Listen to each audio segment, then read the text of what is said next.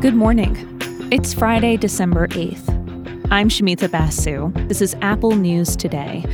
On today's show, young activists pressure leaders at the Global Climate Conference, a preview of soccer's MLS Cup final, and how to buy less junk this holiday season.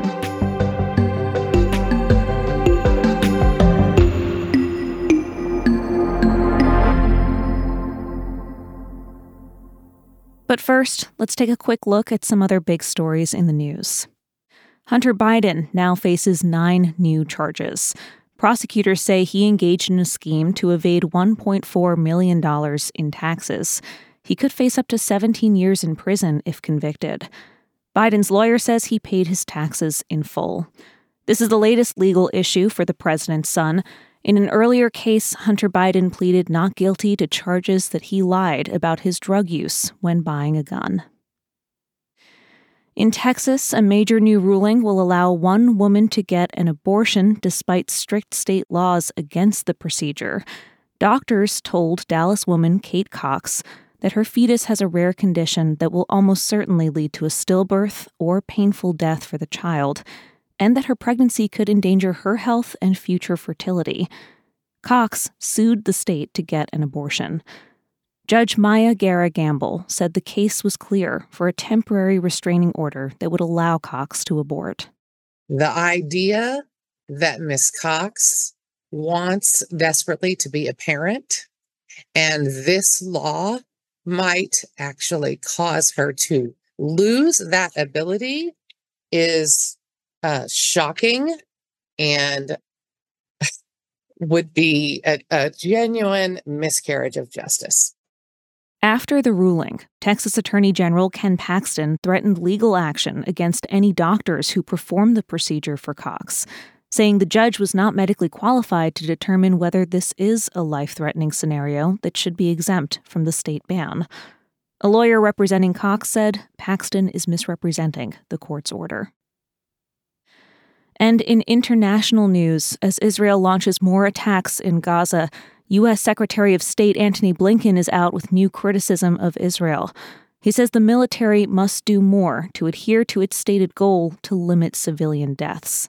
There does remain a gap between exactly what I said when I was there, the intent to protect civilians, and the actual results that we're seeing on the ground. Also, a series of images from Gaza are getting a lot of attention. They show dozens of men detained by Israeli forces. They're stripped to their underwear and blindfolded. A lot of important context around the images is still unknown or disputed. Some Israeli media have said the photos show a mass surrender of Hamas members. The Euro-Mediterranean Human Rights Monitor says this is evidence of Israeli abuse of Palestinian civilians. CNN investigated and found that several of the people in the photos were civilians with no known connection to any militant groups. Israel's military did not initially respond to CNN's request for comment.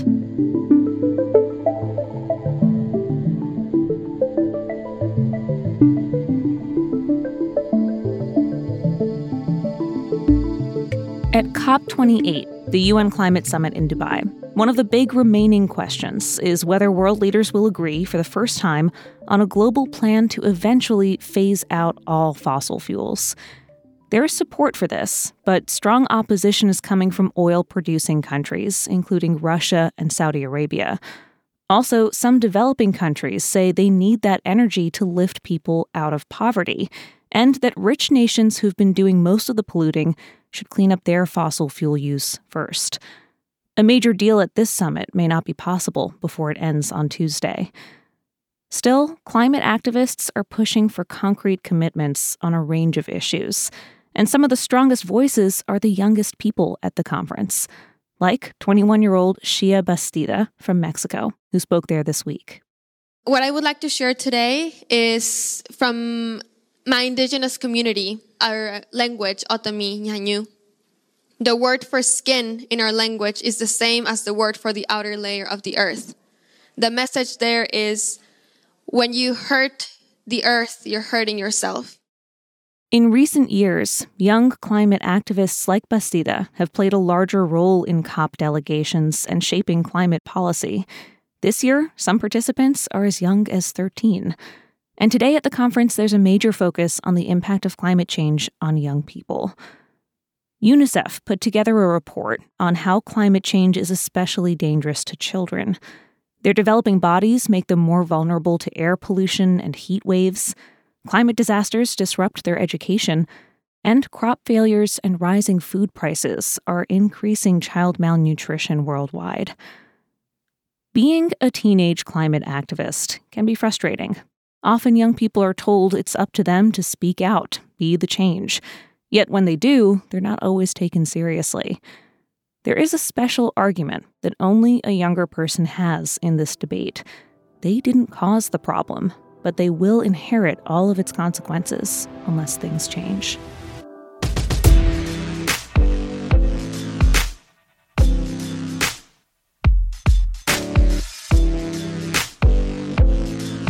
Tomorrow is a big day for soccer fans. The MLS Cup Final, with defending champions Los Angeles FC taking on the Columbus Crew. Taylor Twellman, the host of MLS Season Pass on Apple TV, sat down this week with Apple News sports editor Shakir Saman to talk about the match. Set the stage for us. What are fans going to see when they turn on their televisions this Saturday? I think you're going to get a showcase of what Major League Soccer is all about in 2023. I think Columbus Crew are one of the more aesthetically pleasing teams to watch. They get after it. They're stubborn. Their manager loves to be very aggressive. They're going to be aggressive at home.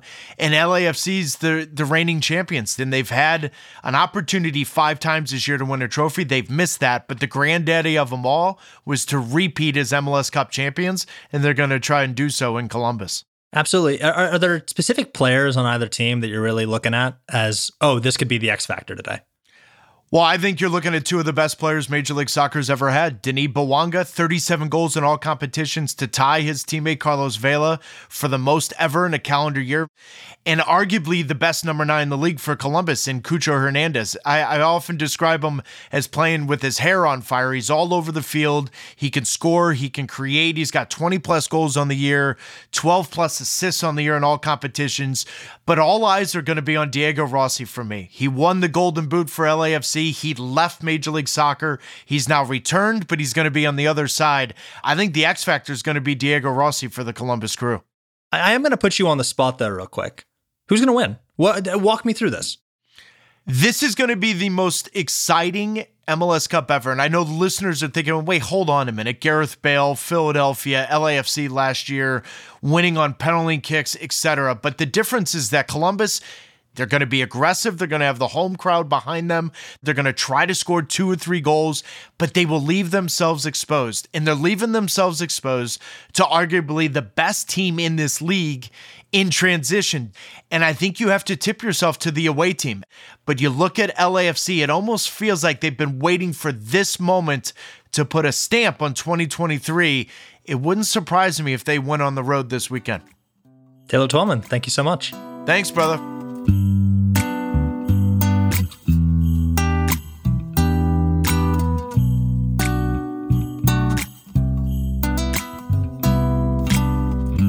Holiday spending is expected to reach record levels this year. And already, Americans have a habit of overbuying, especially when it's as easy as shopping online. The average household gets 3 packages delivered a week. That's a lot of boxes, of potential returns, and junk. To better understand how the consumerism machine works and the hidden costs to our wallets and the environment, I called up Amanda Mull. She's a staff writer for The Atlantic and my guest this week on Apple News in Conversation. For years, she has written about how the internet has shaped shopping and how online shopping has shaped us. Now, one thing she points out is just how easy online retailers have made it to click and buy things with fairly little thinking. So her tip, add some friction to your online shopping by not saving your payment information on your phone or computer. Force yourself to get up and get your credit card and type it in every time you buy something. If I have to get up and get my credit card, quite frequently, more often than not, I go, I don't really need this. Now, especially at this time of year, when it comes to gift giving, Mull says it's worth considering maybe what your friends and family actually want isn't more stuff. Giving an experience like a special meal or a thoughtfully chosen outing can leave just as big of an impression as a present wrapped in a box. And it won't end up in a landfill someday. The idea that the best gift is something brand new and expensive is something that I think, especially, parents with little kids have the opportunity to reset, and that we have the opportunity to reset with each other as adults. If you're listening in the Apple News app right now, stick around for the rest of my conversation with Amanda Mull and all of her tips on how to be a smarter, more ethical consumer. That's playing for you next. Have a great weekend, and I'll be back with the news on Monday.